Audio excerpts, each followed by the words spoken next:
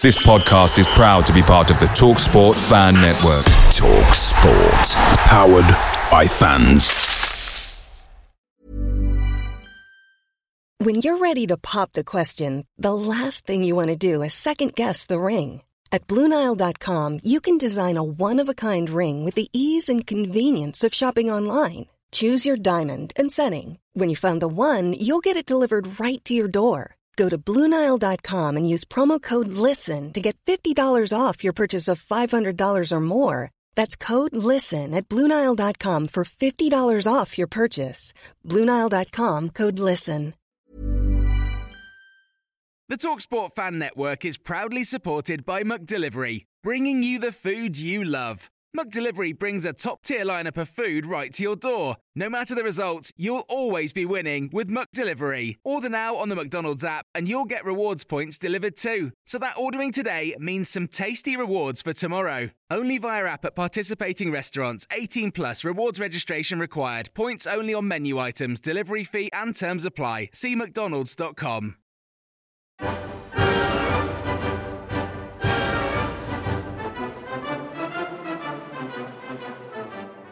Hello and welcome back to another episode of Green and White, brought to you by Argyle Life. Retweeted by Paul Chuckle, you'll never sing that. In the week that Dawn French publicly ruled herself out of the Papa John's scooter race, Woody thrust himself full throttle into the role by fueling rumours that he would be wheelie up for it. All while sellout number 12 of the season saw massive club Charlton Athletic visit Home Park, only for Dean Holden's massive side to leave with nothing against tiny little Plymouth, meaning that it's now over 7.5 hours since they've found the net. Joining me on St Piran's Day to discuss that win are the usual trio. Joe Bell, good week.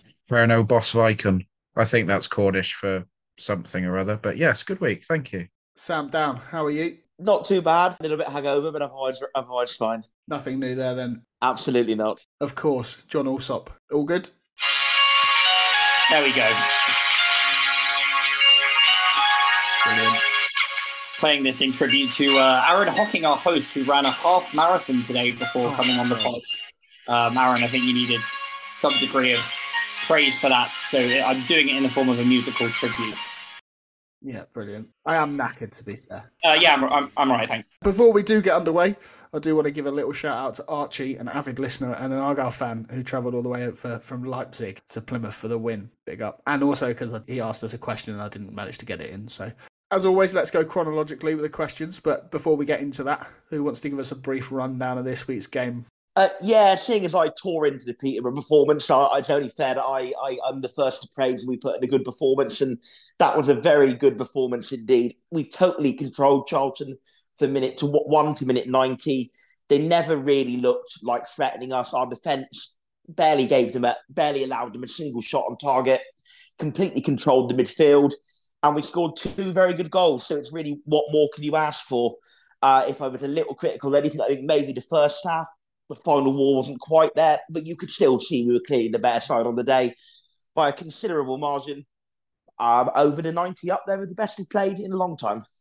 Yeah, it was a rare home game that I attended. I go mostly away. And I thought it was the best performance I have personally seen us put in this season. I would caveat that by saying that I've managed to miss most of our away victories. I only saw the ones at Oxford and MK Dons, who I thought were both subpar opponents. Not that we didn't play well in those games. And the home games I went to before yesterday were Shrewsbury and Exeter. Shrewsbury, I think, was a bit of a tough one. Didn't play especially well. And Exeter was a great night, but obviously a bit ropey defensively at times. So yeah, with that caveat aside, I thought yesterday was the best that I've seen us play in the flesh this season. I thought we bossed the game from minute 1 to minute 90 against a team who are probably in a false league position in terms, if you look at the quality they have in their squad, although performances like yesterday's might be a reason that they're in a false league position a little bit. But we played them off the park. The only criticism I would have, to echo Sam somewhat, is that I think we're a bit hesitant with our kind of killer instincts and final balls and finishes in the first half, and also a little bit in the second. And I was sort of thinking at 1-0 when Charlton had that sort of 10 minutes of coming back into the game a bit, that we might live to kick ourselves for some of those missed opportunities. But yeah, altogether, a thoroughly deserved win, a fluid performance. And I think great mentality to bounce back from what was our worst performance of the season last week with one of our best. Yeah, not much more to add to that, really. I thought Charlton were very poor in front of goal, just very poor all over the pitch, really. As John says, on paper, they should have a much better side than what they are performing, the levels that they're performing at. I go back to what I've said for a couple of weeks now that, I'm always more worried if we aren't creating chances, and we created yet another bucketful this weekend. I wasn't at the game, so I've had the benefit of watching it back this morning on Argyle TV. And yeah, at times you were left thinking, this is the Argyle of September and October at various points. There were parts of the afternoon where it wasn't as straightforward as perhaps the scoreline suggests, where we just maybe had periods where we allowed Charlton into the game. But overall, I think if we're looking at a response from a dreadful performance last weekend, we pretty much ticked every box this weekend. Careful, Joe. They might be looking at your parole, calling it a dreadful performance last weekend. I think we're all out of jail now. Some of us were never in jail. We'll go through this chronologically. Obviously, we'll start with the changes first. Obviously, 5 changes to the starting lineup, and not a single January signing starting. Do we think that maybe thrusting 5 straight into the squad unbalanced things in previous games, and we've just gone back to basics a little bit? I think back to basics is absolutely the words I'd use. Yeah, I think that was after experimenting with different formations and different players, that was very much back to the team that got us doing really well in the first half of the season, even to the point of Houghton and Butcher in midfield. But I think Matete's generally been very good. It was Houghton and Butcher playing was more in line with the team that got us to where we are, top of the league. Galloway came back in. He did very well after being out of the team a long time. Gillespie, will come to him in a minute, but he was excellent. And I think Mayer was a little quiet, but he did the job. And Azaz was very good. And Hardy was well, goodness knows how he didn't get a second, but he was mostly very good. He had that absolutely brilliant goal that he made and finished all by himself, which was one of the finest bits of skill I've seen from an Argyle player all season. I think, like Aaron said a few times, we could have our own personal goal this season competition, and there'd be about 10 valid entries, and that would definitely be one of them. So, yeah, can't fault the back to basics approach. And I think now the lesson to be learned is, still do a bit of rotation. I'm sure Galloway won't play on. That was Brendan Galloway coming to Sam's house to silence him. We'll stay with the first half just for now. Not much else happened, but some might call it a contentious refereeing decision. Yes. James Wilson was sent off for similar in the reverse fixture. Joe, do you care to elaborate? Oh, it's been a few weeks since I've had one of these, isn't it? Everyone at home's prepared for this. I should sort of start this rant by saying that for years now, I've always had a little mark next to the name Andy Woolmer of Northamptonshire, who I distinctly remember from an Oxford game a few years ago where I genuinely felt cheated at a football match, but that's something else. So I've always had a sharp intake of breath when I've seen him appointed to an Argyle game. And of course, we shouldn't forget that he was also the man who gave a penalty against Argyle at Lincoln last year that was a good yard and a half outside the penalty area. That saw Ryan Lowe get fined, I believe, by the Football Association for his comments. So he does have previous in this. It's handball, isn't it? Like, I don't understand how, if I could sort of get that Andy Woolmer hasn't picked it up, because if you look at the angle from behind the goal, there is a defender sort of impeding his view. But you've got a linesman who should be on the halfway line who won't be impeded. You've got enough people in that ground who all in unison appealed for handball. The players went up straight away. Look at the Charlton players' reactions. All over the park, they all knew. They expected him to blow the whistle and point at the penalty spot. There's no mitigation for him not to give the penalty. It's a clear handball. It's then a red card because it's the denial of a goal-scoring opportunity. And look, we could be talking about this game in a total different sense if that happens, because as you say, James Wilson was sent off for a very similar thing. I actually think James Wilson was sent off for less than what Michael Hector did on Saturday, personally, back at the Valley, and we saw what happened in the second half there. But it wasn't just this decision. I thought, watching it back this morning, Mr. Woolmer had a very, very poor day at the office. There were so many decisions that he missed. His picking up of fouls was inept at times. He hasn't helped himself in that respect. And I sort of said it weeks ago when we had a predominantly championship-based referee coming down. It worries me that we always think the standard of League One, League Two is bad, but I haven't seen a single championship referee do an Argo game this year that I've been impressed with, and that doesn't bode well if we are to get promoted. But that's my mini rant over on this subject anyway. I'm sure there'll be another rant coming a little bit later on. You got to give Hector some credit for managing that save, though. Impressive. It's a good save, yeah. He's got to it well, really. He's done a lot better than the keeper did, actually, in stopping Hardy in the first place. Yeah, very true. Sam's rejoined us, which is always good to see. Yeah, sorry, I was talking away whilst you were talking. Just quickly jumping in to give our appreciation to Terrace Apparel, who have teamed up with us to give away a free Argyle t-shirt. Check out our Twitter, where we're doing a little giveaway. Go follow them, tag 2 friends, and you can win a t-shirt of your choice in whatever size you like. And yeah, they're great. They're brilliant quality. Great t-shirts. Go check them out. Go give them a follow. And go and join our giveaway. Not much else really of note to talk about in the first half, but obviously 9 seconds is all it took for our own number 9 on his 150th appearance for the club as Ryan Hardy opened the scoring following his relentless pressing. He finished with his trademark hot dog scoop. How impressive has he been for us in his 150 appearances? And surely a Scotland call-up isn't that far away. I know he's been talking about it to press recently. I think he's certainly been a very good player for us, without a shadow of a doubt. And I think whatever happened in the summer, if he stays or if he goes, he'll be remembered as being a player who served us well for a very long length of time. Scotland call-up, I don't know. I feel that maybe it could happen, but I feel that at his age, they've probably missed the boat. He's probably missed the boat, and they've probably got players ahead of him. I would he's say. Only competing with like Lyndon Dykes, though. Sure, yeah, but he's a good championship level striker. And I know that Hardy's done a very good season in League One, but I think look, maybe if we go up to the championship, or if he goes to the championship to another club and he starts scoring goals with that regularity in the championship, I think there would be that conversation to be had. I think whilst he's doing it in League One, I struggle to see him being called up for Scotland this season. But you never know, it could happen. I just look, if he was getting the goals doing and playing the way he's playing at 19 or 20, 21, absolutely, because they'd get him in as an investment for the future, to invest in coaching him and kind of implementing him into the Scotland system long term. At what's he, 25, 26 now? I think at that age, they would probably want to see championship form sustained before they throw him in. Maybe I'm wrong. I've just got 2 things I want to say on this. Number one, I thought his touch when he brings the ball out of the sky is absolutely phenomenal. I think that makes it what it is. And number 2, I distinctly remember coming on the podcast in and around the Christmas period where Hardy was getting slated from all angles from our support, saying that he misses key chances and he shouldn't be coming forward with us.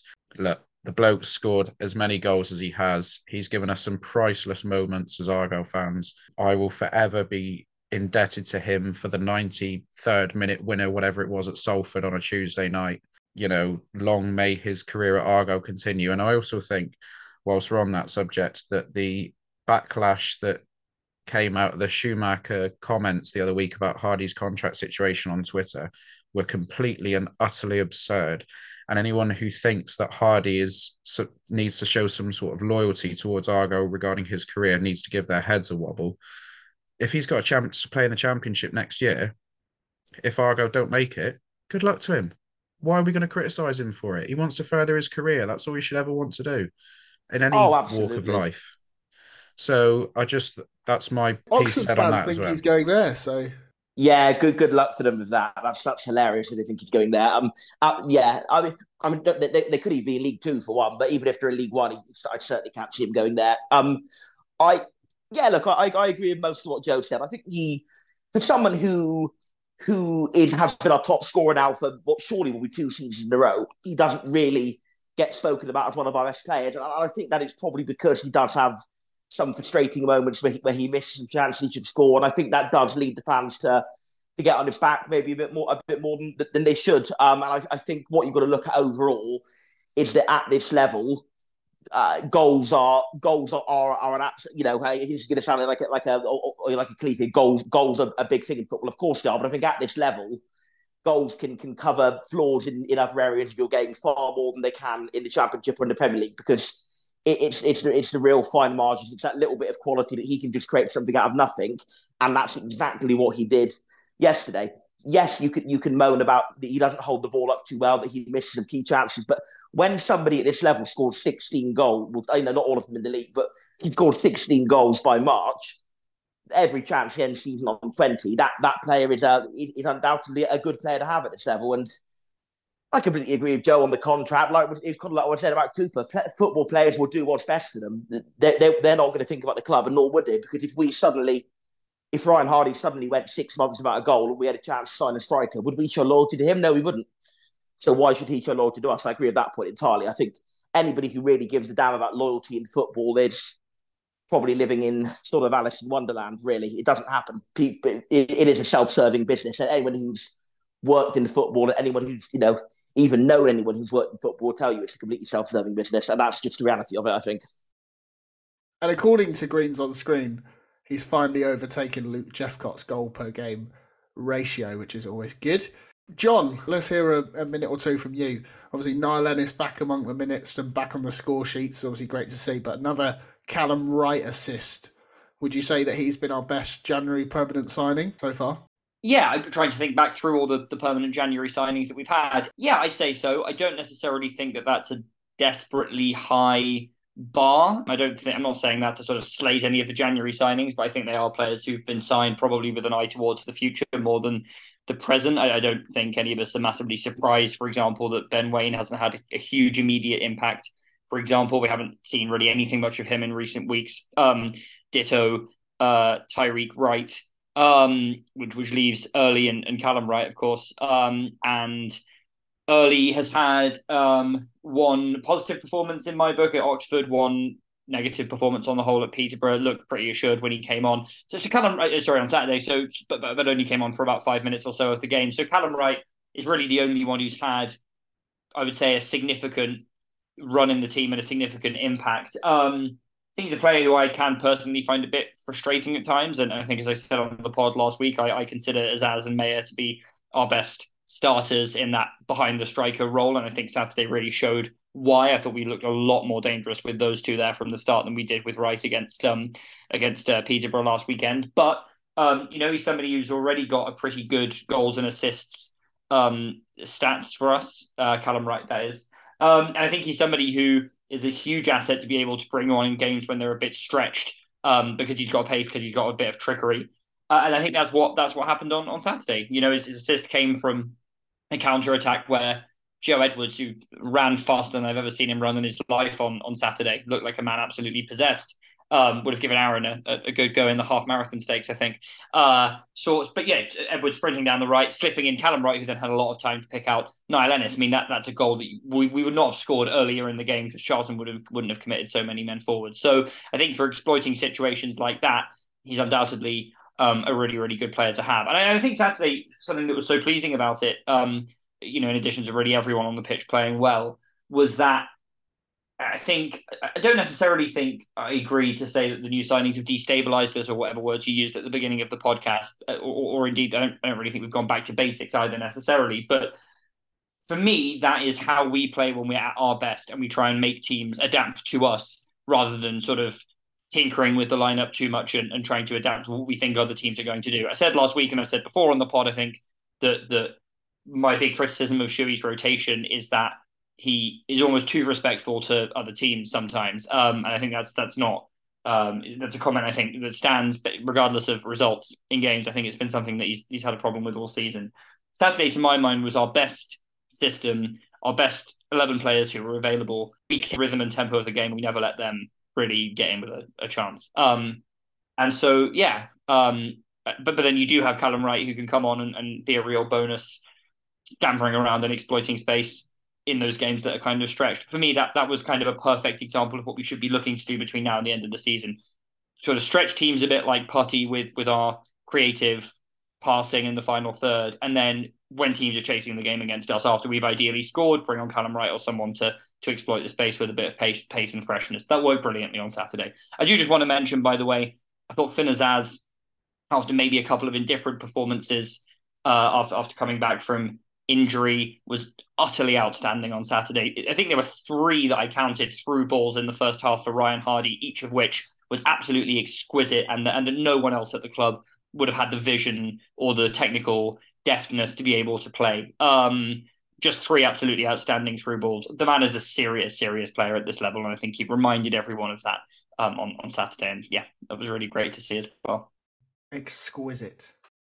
I'm glad you can all remember what you said on previous pods, because I can't, so that's good.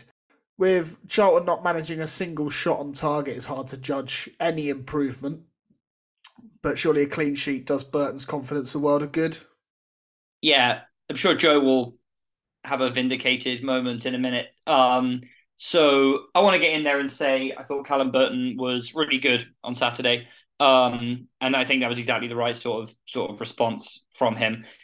With the huge caveat that he didn't really have anything to do, as you just kind of intimated, Aaron. I thought it was, and I'm aware that, say this as somebody who criticised Burton on the pod last week and stands by everything I said on the pod last week, but actually in the ground, I thought fans were very, very quick to get on his back for moments where they felt he should have been distributing the ball faster.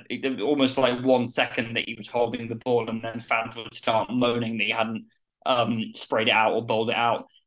For me, I think just because he is a bit less good at that than Michael Cooper, to use an understatement there, I really don't mind him sort of taking a couple more seconds and just making sure he gets the basics right and distributes out cleanly, rather than trying to do things that are really technically really, really difficult. So I didn't really have a problem with that at all. I don't think he really slowed our game down particularly.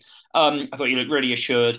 And there was one really nice moment in the second half where a Charlton player was chasing a ball over the top, and he had a really nice starting position high out of his goal and was able to get there first and kick it upfield, and I think started a counter-attack for us, although that was probably more just luck as to where the ball landed than a sort of guided pass. But yeah, he did really well. I still have very, very big question marks about him. I still stand by everything I said last week as being what I felt at the time. But again, another really pleasing thing is I think that is a guide to how you win games with Callum Burton in goal. Because the reason he had nothing to do is because the defence in front of him, and I think, again, as Sam mentioned, we'll get onto this, the defence in front of him were absolutely outstanding. He had nothing to do because the defence were flawless, I thought, or close to it. And so, yeah, he did what he had to do very well in terms of mopping up and that one incident, but he didn't have a save to make, and that's a credit to the whole team for protecting him. So, yeah, just another really pleasing facet of Saturday's game, I think. And Joe, the defence lawyer for Callum Burton, is itching to get in.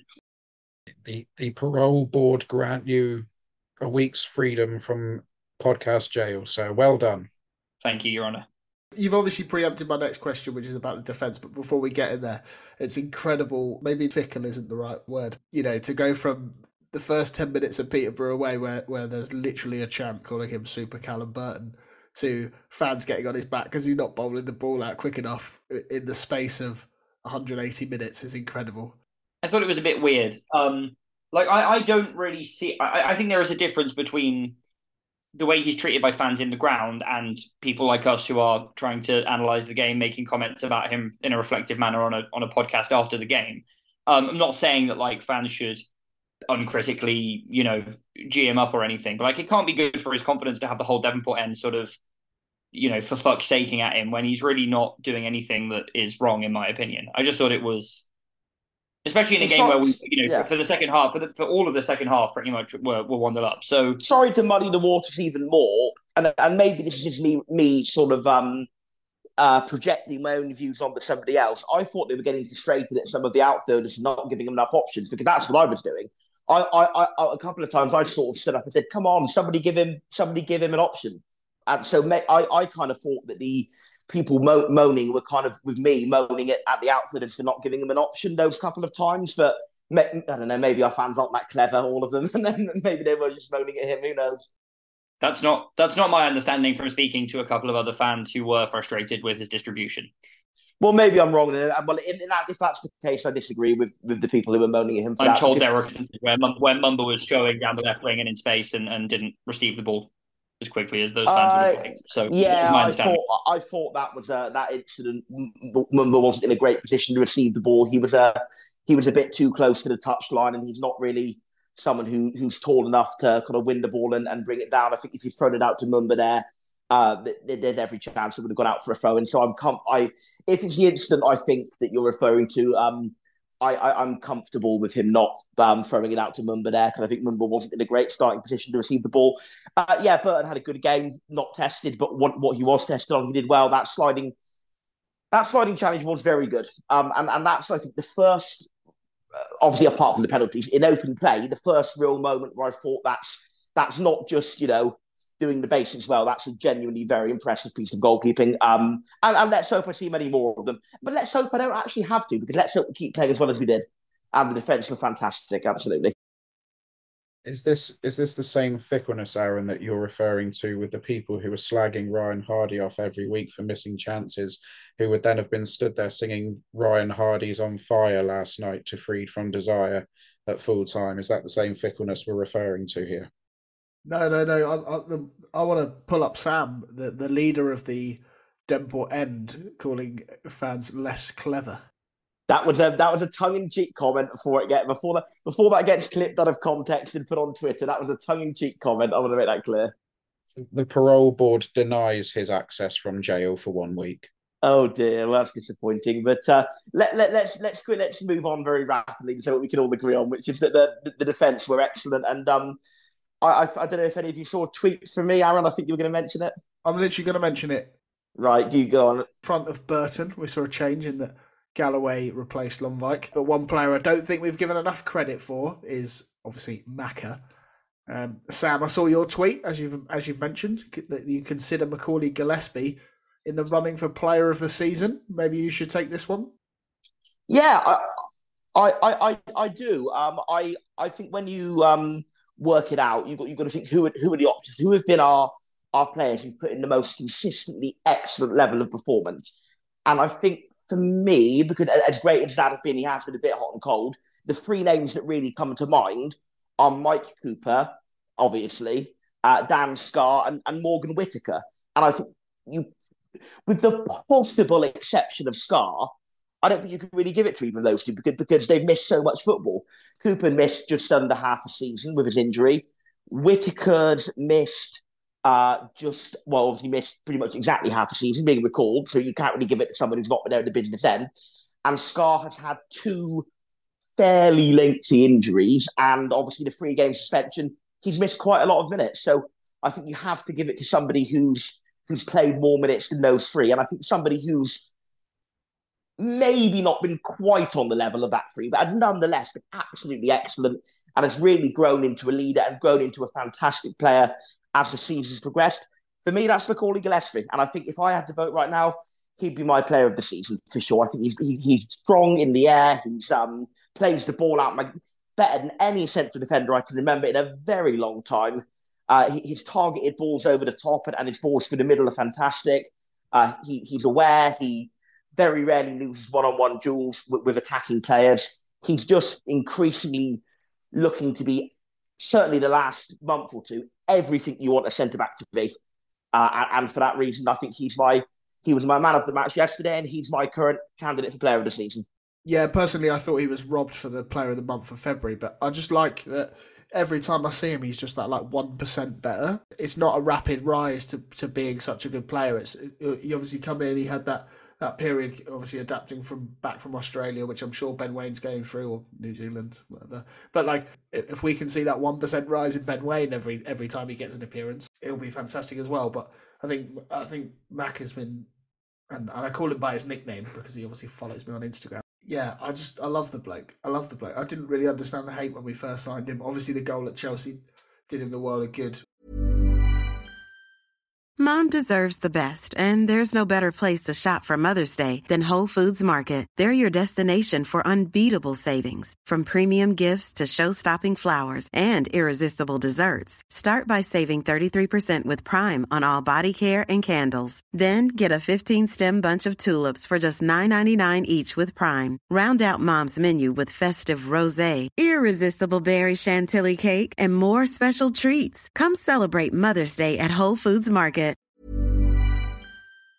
Picture the scene. All of your mates around, you've got your McNugget share boxes ready to go. Partner this with your team playing champagne football. Perfect. Order McDelivery now on the McDonald's app. There's nothing quite like a McDelivery. At participating restaurants, 18 plus, serving times, delivery fee and terms apply. See mcdonalds.com. Yeah, well, hate would be a strong word, but speaking as someone who was Gillespie skeptical when we signed him, I think I remember coming out of the New York Stadium on the first day of last season and saying to Sam, we seem to have signed a centre-back who can't pass the ball to play in a system that passes out from the back. We're in big trouble. Do you want to say the other thing you said about Gillespie that day, John? I genuinely can't remember, but I'm going to say probably not. You said that he would go down as a complete flop signing and would play less than 10 games for Argyle. I seem to recall you saying about Gillespie after that day. To which I believe I said, yes, he was very poor today, but it's just one game. And I'm glad I did say that. I probably said fewer than 10 games, not less than. But I know you think I'm stupid, Sam. But no, that was a stupid take, definitely. He is someone who I think is certainly since then the most improved of any player in our squad, with the exception of Peterborough last week where everyone was terrible. He is unbelievably reliable. I thought it was really great to see him in the centre of that back three. He's by far the most convincing replacement for Scar that we've had in that back three, at the centre of it, in my opinion. And yesterday I thought he was close to a 10 out of 10, which I do not give out lightly in my match ratings. And because I don't give it out lightly, I wouldn't quite give it to him yesterday. I think you have to really sort of do something particularly outstanding. A 10 out of 10 performance, for reference, for example, would be Michael Cooper at Accrington in that game. We won 1-0 in the COVID season where he just made sort of 5 or 6 absolutely unreal world-class saves. Do you reckon Chris Errington gave him a 10? Probably, yeah. But he's definitely a solid Chris Errington 12 out of 10 for yesterday's performance, I thought. Just won everything in the air, was positionally immaculate, no pun intended on his nickname there. And passed the ball out of defence really well. There was one absolutely exquisite pass that he played over the top, I think, for Hardy into the channel that was just absolutely gorgeous in the second half. The man is a serious footballer, and I think, I will cop to have to having had conversations with a number of Argyle fans in recent weeks about, as much as it might be premature, which of our squad we would see thriving or merely being good enough in the Championship. And I probably am a bit bearish on that and have a number where I have question marks about how good they'll be in the second tier, including actually Ryan Hardy, to sort of retroactively weigh in on the earlier conversation, but I won't reignite that one. But Macaulay Gillespie, I think, is a Championship player now. I have no question marks in my head that if he can stay fit, he is a ever-present Championship quality player, in my opinion. And I thought he was absolutely terrific yesterday. And it's great to see him playing so well. And I think he does not get the praise he often deserves. So yeah, I will say, if you're listening, Macca, you might be based on your Instagram follows. Keep at it, and yeah, should never have doubted you. First sorry on the pod from John. I like it. Restorative justice, I think it's called in the current climate. Obviously, you touched on it there, John, about Championship quality. Obviously, the next 2 games could be potentially season-defining, obviously, as we face up against Derby and Barnsley. But after that, 9 of our last 10 games are against sides currently in the bottom half of the table. If we can beat the Rams and the Tykes, does promotion start to feel like a formality? I certainly wouldn't say it's a formality, not until we're at least 10 points clear. To be clear, Sam doesn't think we're going up automatically, so of course he doesn't. If we beat Derby and Barnsley, there's no way we should be doing anything but going up from there. So then it starts to look like a formality.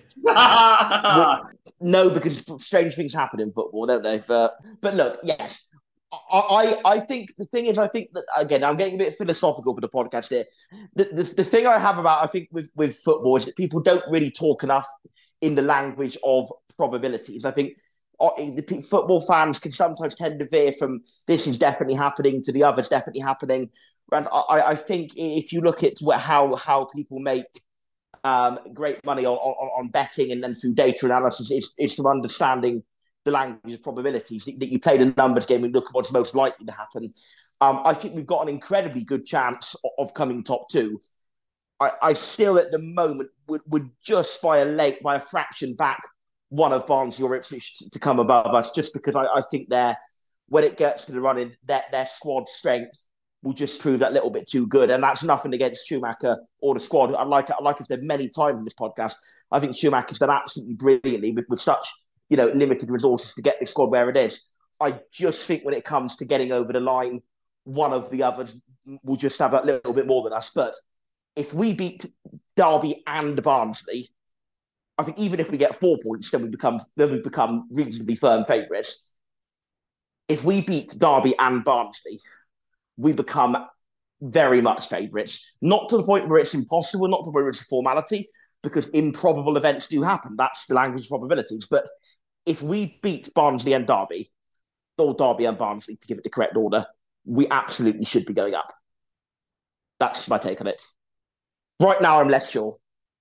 I think we absolutely should be going up anyway. And I think I'll quibble with Aaron's wording of the question, actually. I don't think these are season-defining games. I think we've got ourselves to a place where we're 5 points clear of the playoffs on equal games played with Ipswich. And comfortably, much more comfortably ahead of those other teams with the caveat that obviously Barnsley have to play us and I believe still have games in hand on us. Where we don't, these don't have to be season-defining games. I think we've played ourselves into a position where we've got a bit of a cushion given our running. Now, of course, our running is probably not going to go according to paper exactly, but by and large, I think we've dropped points this season in games where you would look at it and go, I can kind of see why we've dropped points there. With the exception of like maybe Cambridge away, Port Vale at home in that really sort of turgid run before Christmas, which I think you can explain with reference to a number of factors, not least injuries and squad depth, which don't really apply anymore. So, I'm not one of those who thinks, as I've said many times on this podcast, that the Fleetwood 0-0 was an absolute disaster. Last week, while the performance was certainly an absolute disaster at Peterborough, the actual result is something that you could have foreseen potentially happening just because they sort of have crazy ups and downs as a football club in terms of how many goals they seem to score, particularly at home. We've not really been on the receiving end of that many shock results this season. The Port Vale one is the only one that screams out in my head as being a huge, huge shock. At a point in the season, obviously early doors, it's a little bit hard to sort of know what teams are going to end up where, and it's all a bit of a crapshoot as the league kind of settles. But since the league kind of settled into a pattern in the sort of early to mid-autumn, we tend to win the games that you'd expect us to win, I would say. And you look at that run-in after the next two games, and it is on paper incredibly favourable. And I don't think it's arrogant. I think, again, Sam talks about the language of probabilities to say that we will probably, based on our form in those sorts of games over the course of the season, do enough. And so, yeah, I think it'd be fantastic to avoid defeat at a bare minimum in the next two games. Obviously, they're important. Obviously, they're against teams who are in the chasing pack, and it would be a statement to have positive results in those games. And I think they could be season-defining games if we win them, in the sense that if we do go up, we might look back and say, that was the week we really proved our mettle. But I don't think they're season-defining the other way. We still have an absolutely fantastic chance, and it will still likely be in our own hands if we lose those two games. And I think that's a testament to how good we've been to put ourselves in that position. If you went back to Christmas, when the relatively favourable run of fixtures that we had came to an end, and we were looking ahead at games against Ipswich, Sheffield Wednesday, obviously Barnsley and Derby are in that run of games that we were looking at with a bit of trepidation, but we haven't played them yet. But if you'd said that basically with that run almost over, we would be in second place, 5 points clear of third, I'm pretty sure everyone in this podcast would have snapped hands off for that as an outcome. So, yeah, I think we've played ourselves into a position where they don't need to be season-defining games, but obviously, yeah, would be great to get something out of them nonetheless. I think the term season-defining is a little bit of a push, but what I will say is that Saturday the 11th of March promises to be a huge day at the top end of League One, because I'm not sure if everyone's actually checked the fixtures around the country that day. There are some monster matchups the day that we go to Barnsley. Bolton against Ipswich, I think, isn't it? I think that's one of them, because I think Bolton then have to play Sheffield Wednesday the Friday after on Sky. So they've got those two in the space of 6 days. I've always maintained that unless you are in front of Argyle in the league table by the 18th of March, then you can kiss goodbye to any chance of getting ahead of us in the table. And I stand by that. If we're still in second place by the 18th of March, then it would take a monumental drop-off for me in our performance levels, in particular at home. When you look at the run of games we've got at home after Derby, for us to fall away. I think if we avoid defeat in the next two games, I would take 2 draws in the next 2 games just because then they're out of the way. then I think it's not a case of getting the bunting out and me booking that ferry for the booze cruise, but we will certainly be in a position where it would take a huge, huge slip up. And let's be fair, I said it weeks ago, the only team I'm worried about is Argyle. And I stand by that. I think it would take.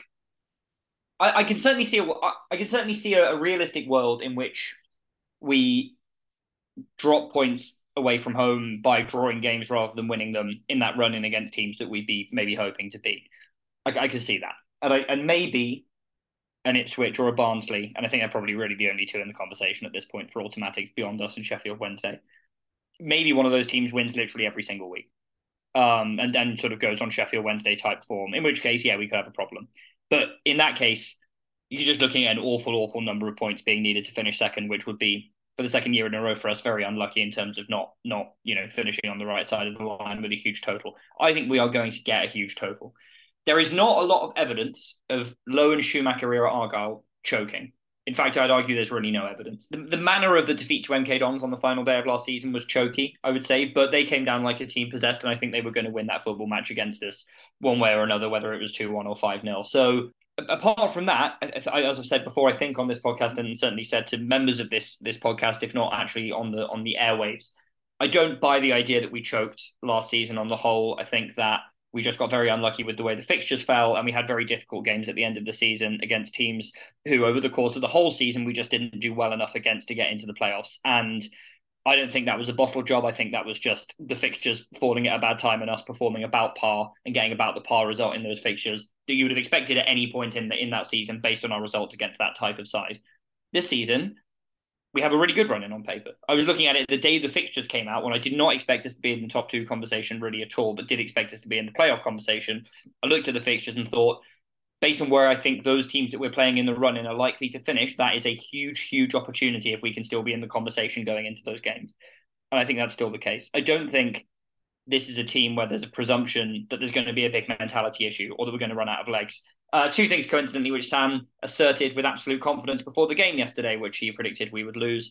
And it turned out yesterday that neither mentality nor energy were remotely a problem in a game that we won very comfortably off the back of a very poor performance.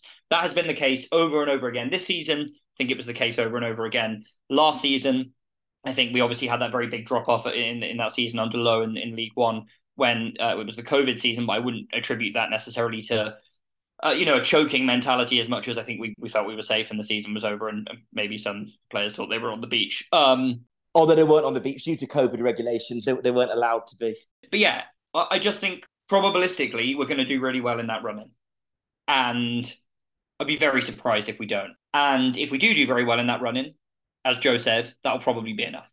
And if it isn't, it's because another team below us has had an absolutely monster run of winning almost every week, which we can't control. And also, I just don't think is likely based on the way those teams have played over the course of the season.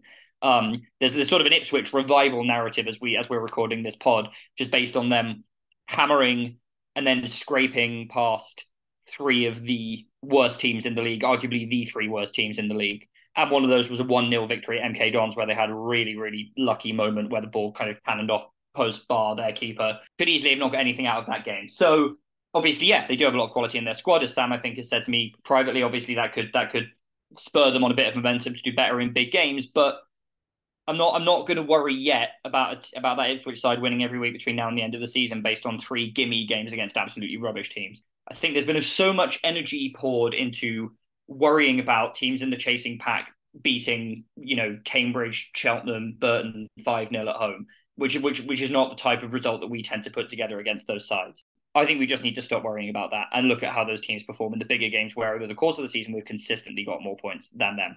That's what's going to be decisive come the end of the season. It does not matter if we win 1-0, 2-1 every week. I just think the balance of probability is that we probably do it. And I don't think that the next 2 games are, lose those and it's all over, or win those and it's sorted. I think it will come down to that run-in. So that gives me a bit more calmness about this week, although I'm still quite nervous. Obviously, you touched on it about 20 minutes ago, John, the Port Vale at home game. 46 points we've picked up from a possible 51 at Home Park this season, ahead of Conor Hurahan's Derby and their trip down to Devon on Tuesday. They come in fifth after a 2-2 draw with Shrewsbury at the weekend. I was going to ask you your thoughts on that one, but you've already summed those up in quite a lengthy review. But yes, Joe? I've got an idea of how Tuesday night might play out if you're interested, if you want to hear my theory. I'm very interested. Because I distinctly remember Paul Warne's Rotherham coming down last year, and we were in good nick at the time, and they were, I think at the time they weren't going through a great patch. I think that was perhaps it was their little wobble, or maybe I've got that wrong. And we should have been. I think it was a bit before their wobble, if memory serves correctly. I think it was a little. I don't think it was peak wobble for them. I think that came a bit later, but I also could be wrong. Yeah, I can't quite remember where their blip featured in and around our game. But what I do remember from the day is that we should have been about 6-0 up by the time that they had their first real effort on goal. And Matt Smith buried it, and they defended for their lives, and they saw off a 1-0 win. Michael Smith, Matt's brother. You're gonna criticize Aaron for making errors, factual errors in his pre-pod script. I've got to call you up on that, to be fair. I do apologise. Michael Smith buried it, not to be mistaken by Matt Smith. Just quickly, a little trivia for the pod. What is Matt Smith, the Salford striker's first name short for? Mateus. It's Matthew or something, isn't it, like that? Mathieu, because he is like half French or something. We definitely like a bit of Salford trivia on this pod. Excuse me, host, can I get back to my theory about the Derby game? And I just wonder whether Paul Warne's going to set his Derby side up in a very similar fashion, where I'm not necessarily saying they're going to sit back in a low block and expect to hit us on one counter-attack or something, but I just wonder if we might see a little bit more of the game than perhaps we expect on Tuesday night. And it will actually perhaps come down to whether or not we've got the edge up front to actually be clinical enough against, let's be fair, a very interestingly constructed Derby side. You look through the list of players in that squad list, and it's staggering how some of them are playing in League One. And I just want it recorded before I'm paparazzi'd or something in the stands on Tuesday night. I will be very emotional seeing Conor Hurahan play on the home park pitch, not in a green and white shirt. I am not prepared for what we're about to witness on Tuesday night.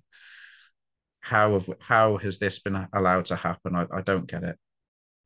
I'm sure John's got a rant up his sleeve about Derby, because I've heard it many times privately, so I feel our listeners can hear John's rant about Derby.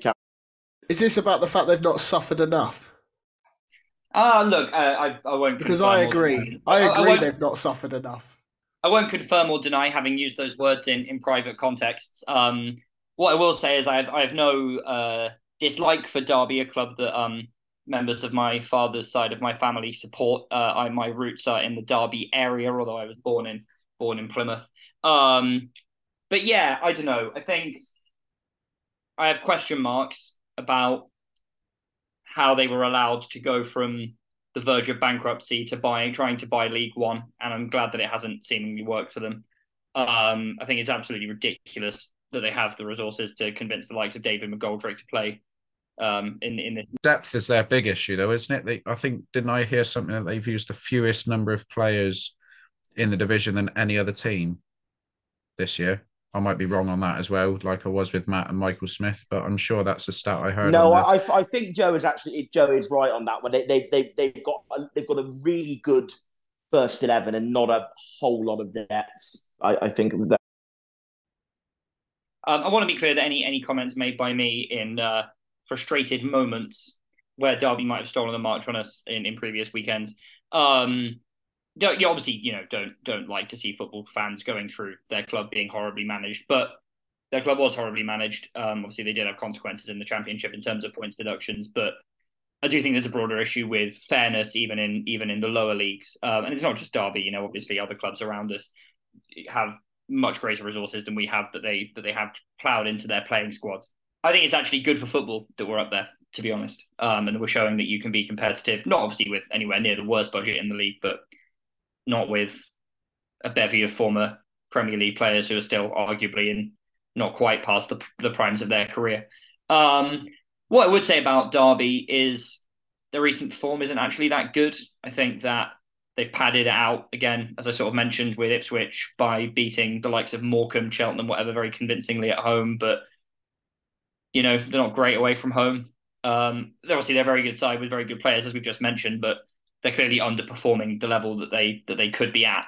I think if they're still in this league next season, I would firmly expect them to be in Sheffield Wednesday this season territory, where maybe it did take them a season to stabilize a little bit, even with investment in the squad after going through a very difficult financial period and a relegation. But yeah, I think that this season, for whatever reason, they are performing not at the level you'd expect based on the playing staff that they have, depth or not. And so for me, I don't think it's necessarily a team that we need to be scared of, particularly with our home form and their away form. Obviously, yeah, we need to respect them, but I would love to see Shuey attack them and try and make them play to our style of football rather than sort of doing a overthinky team selection. But that's a different conversation, I guess. But yes, would like to clarify that just as Sam doesn't think Argyle fans are stupid, I don't wish Derby fans poorly. I'd just like to clarify that for the record. Going back on what I said as well, I don't think the club have suffered enough. I think the fans have, but the club haven't. But anyway, the return fixture saw the emergence of two things. One, Sam Cosgrove and Stephen Schumacher's shutting up the haters or whatever it was line from his press conference. And the other was also online, was Curtis Davis's salty tears, and I can't wait to finish above him. So as long as we finish above him, Curtis Davis, who has only ever finished below Plymouth Argyle once in his career, as the tweet went, will finish below twice, which will be nice. Well, on the subject of salty tears, I thought we were going to do a bit on the Charlton manager's comments as well. Yes, we were, and I skipped that question. Let's go back to that. Fair, there's a good segue of clubs that have seen happier days here, so I'd maybe just keep it at this point of the conversation. Talking about clubs that have seen happier days, I jokingly referred to it in the opening, but the post-match interviews of both managers seem to have some bite to them. Obviously, we've already spoken about Schumacher's, but Joe, shall I let you rant about Dean Holden? Dean Holden, yes, the tactical mastermind that is Dean Holden, who's achieved such a great amount in his managerial career, hasn't he? And he can come out with such outlandish... Dean Textus Holden. Very good. Yeah, I think he might look back on his comments with a little bit of regret on Monday morning. I don't get it. What, other than a ridiculously oversized stadium for where the football club is now, with also finding themselves in a city with about 700 football clubs and not playing in the top flight for nearly 20 years, where they punched above their weight massively for the time that they were in the top flight, and a few cup successes in bygone years. Why on earth do Charlton have a God-given right to be playing in the Championship? Can someone just explain that to me? They found, similar to Sheffield Wednesday, similar to Ipswich, similar to Derby County, similar to all these big clubs who have found themselves in League One. They have found themselves in League One for no one's fault other than their own. Not the supporters, it's not the fans, it's the people who make decisions at these football clubs. And until the people who are employed by these football clubs get it through their minds that it's their own people's fault that they're playing at this level against little old Argyle, then they're going to struggle to get very far in their careers, I'm afraid. And I'd also say for somebody who isn't actually sure of his future beyond this season, it was quite a strange take from Dean Holden to come out with a comment like that, because there would be certain employers who perhaps wouldn't take favourably to a manager coming out with such bad PR in the press. But I would also caveat what I'm saying with the fact that it really annoys me when Argyle Twitter bites so easily to what people say about Argyle. You haven't just bitten on Dean Holden's comments, have you, Joe? No, but this is a culmination of things. It stems from many managers from many eras, but it's all the time. People post the slightest thing on Twitter, and Argyle Twitter just swarms on them. The Morgan Whittaker situation was one of which I was very strong in leading the anti-Swansea charge, I must accept. But there's just so many things, like when people do those stupid ranking ladders. I know they've resurfaced again over the weekend, and it's just pathetic. It's just pathetic, innit? Get a life. Go back You to say playing that, though, open. but we always seem to come out quite high on those from other clubs. I don't know why. Maybe they just don't see it as a threat. That's because they know if they put us low down, all they're going to get is bloody Argyle Muppets in their mentions. I agree with Joe on Dean Holden. I think, look, he's obviously trying to G up his team and G up his fans and create a bit of a siege mentality. And yeah, good luck to him in a way, but ultimately it's not very professional, is it? It's not really good. Sam, he should be doing that on the pitch, not at the side of the pitch at the end. Not at the side of the pitch at the end of the day when they've been battered out of sight. He came out and said they had a couple of big chances at 0-0. Where? They just didn't. They just factually did not have a couple of big chances at 0-0. That's just yeah. What game was he watching? I would simply refer Dean Holden to the league table and B, the away attendance on Saturday, if he thinks they're such a big club. No, I think while we're having this kind of like self-indulgent grievance marathon, hang on. I'm going to jump in there. The prosecution's going to jump in here. Oh, it's not self-indulgence at all. It's just being realistic and trying to get it. Well, I'm about to join in with it, Joe. So I'm guilty of the self-indulgence as much as anyone. But I reject the notion of self-indulgence.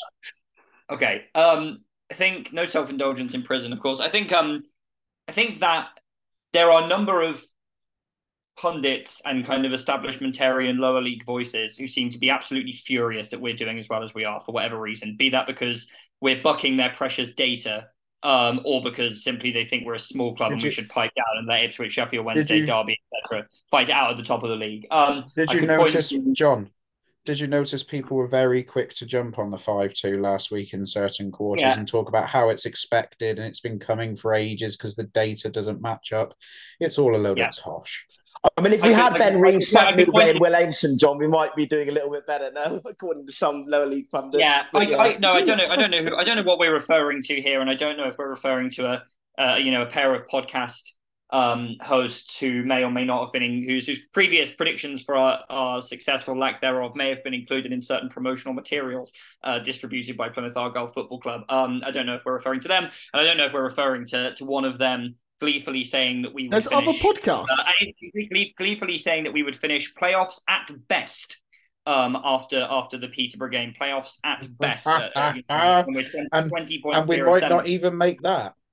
They'll still get invited onto Sky as lower league experts, though, so it's okay. I don't, these particular individuals, I don't necessarily want to completely slate them. They have on other occasions been nice about us, or at least one of them has, and I think that they, have some good points, whatever, yada yada yada. But I do think that it's that I can't remember what tabloid newspaper it appeared in, but there was a spread earlier in the season saying which of these big boys is ready to come back. It focused on the League One promotion race that completely ignored the fact that we were top of the league. We just weren't mentioned in it. I don't know. Shuey probably is too sensible to listen to any of this bullshit. If it were me, I'd have had that taped to the inside of the dressing room door for the remainder of the season.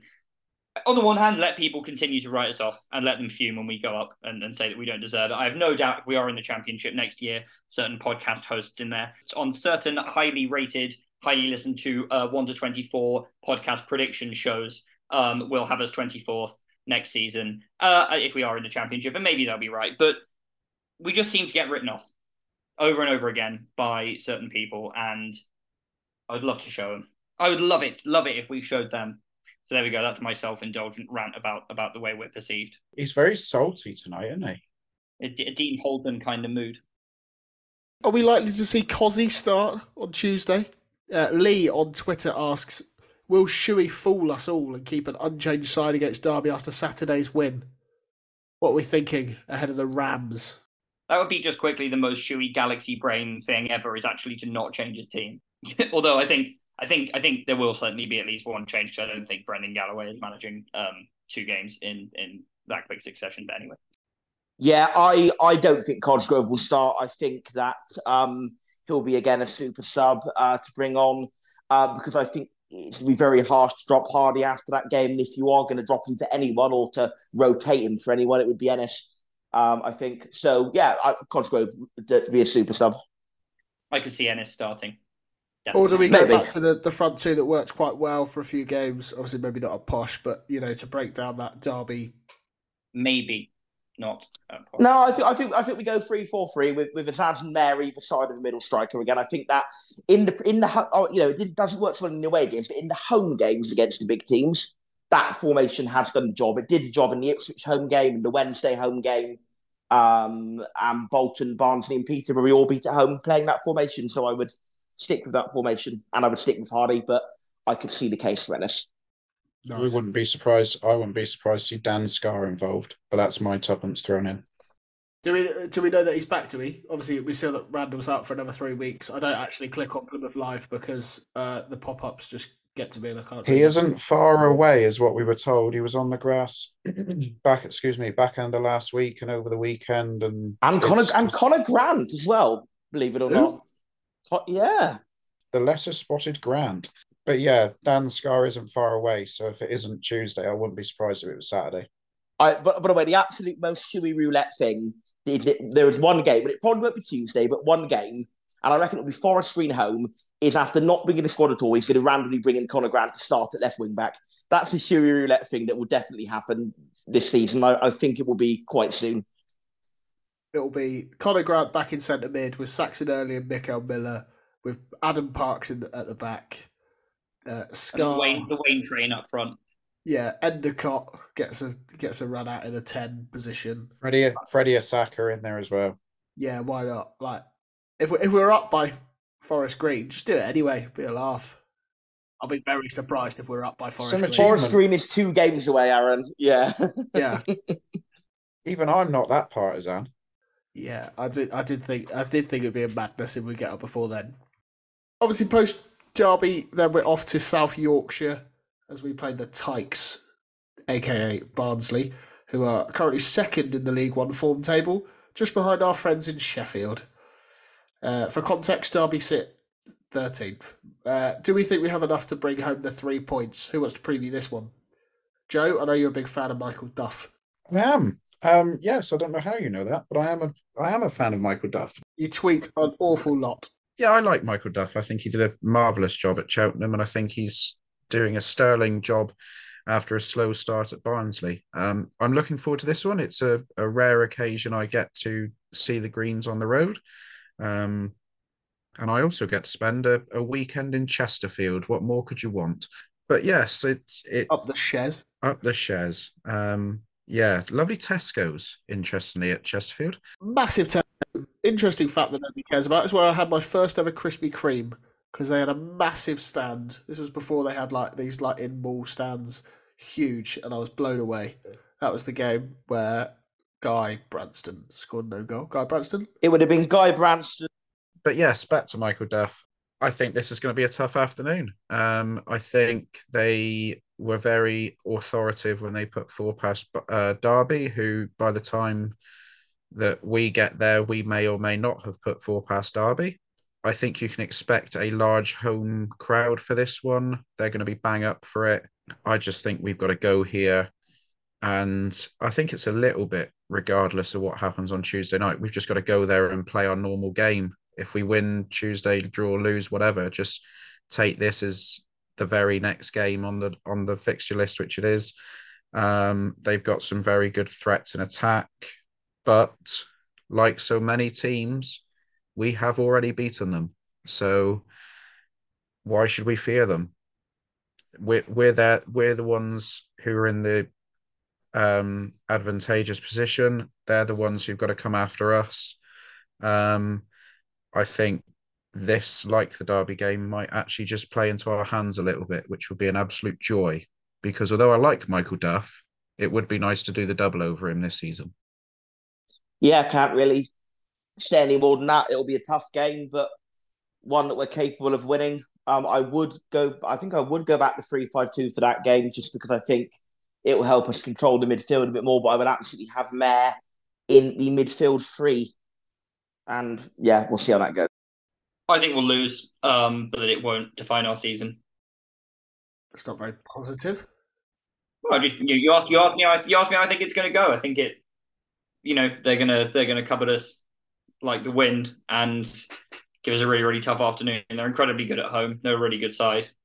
We are going to lose some games between now and the end of the season, almost certainly. I think that will be one of them. I agree that we're going to lose. I agree that we're going to lose one of the next two, but I feel like we'll actually slip up against Derby and then beat Barnsley. But I'm not going to go next Saturday now that John said that. It's put me all in on a downer for it. I was really looking forward to my weekend up in Chesterfield, but I feel all miserable now.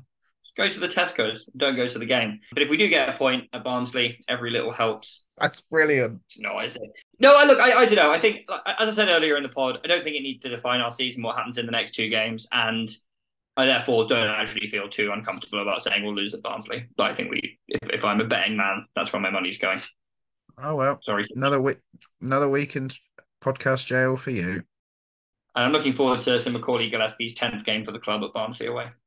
Macaulay Gillespie, 1-0, first goal scorer. Happy days.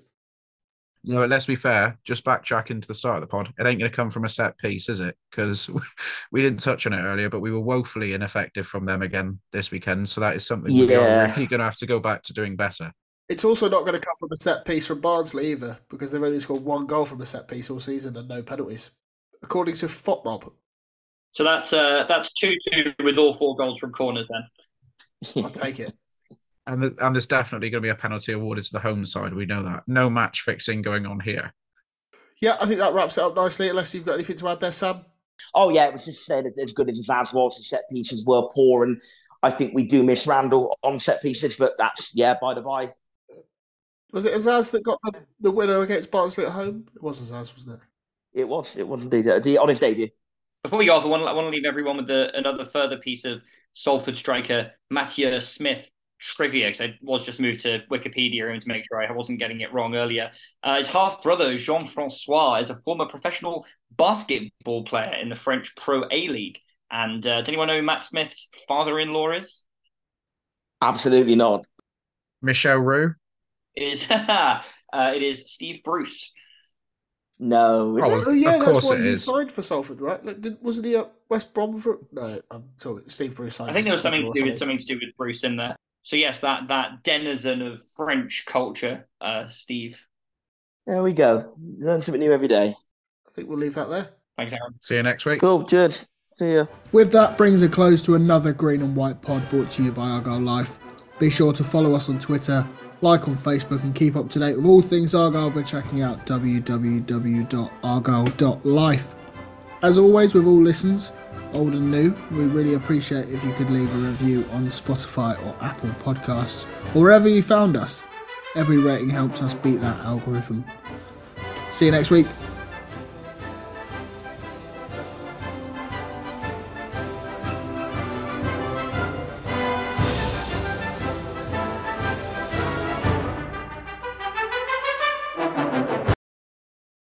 Away days are great, but there's nothing quite like playing at home. The same goes for McDonald's. Maximise your home ground advantage with McDelivery. Order now on the McDonald's app. At participating restaurants, 18 plus serving times, delivery fee and terms apply. See mcdonalds.com.